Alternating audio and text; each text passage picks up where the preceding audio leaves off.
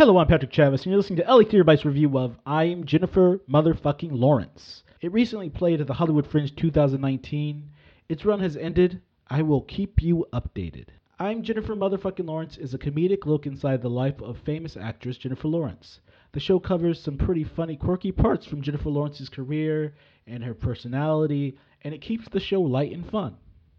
We follow Jennifer Lawrence, played by Christy Lee Hughes, her assistant, played by Alan Starsinski, and Rose Byrne, played by Alice Winslow. Jennifer and Rose Byrne spend a night together where they bond and fight spiders. While this is going on, we learn cool, quirky facts about famous actors. That's about it. The story in this show is beyond simple, but then again, it's basically a show about how funny and cute Jennifer Lawrence is, so this show isn't looking to grab a Tony anytime soon. It was made to laugh about the awesomeness that is Jennifer Lawrence, and the play succeeds at doing just that.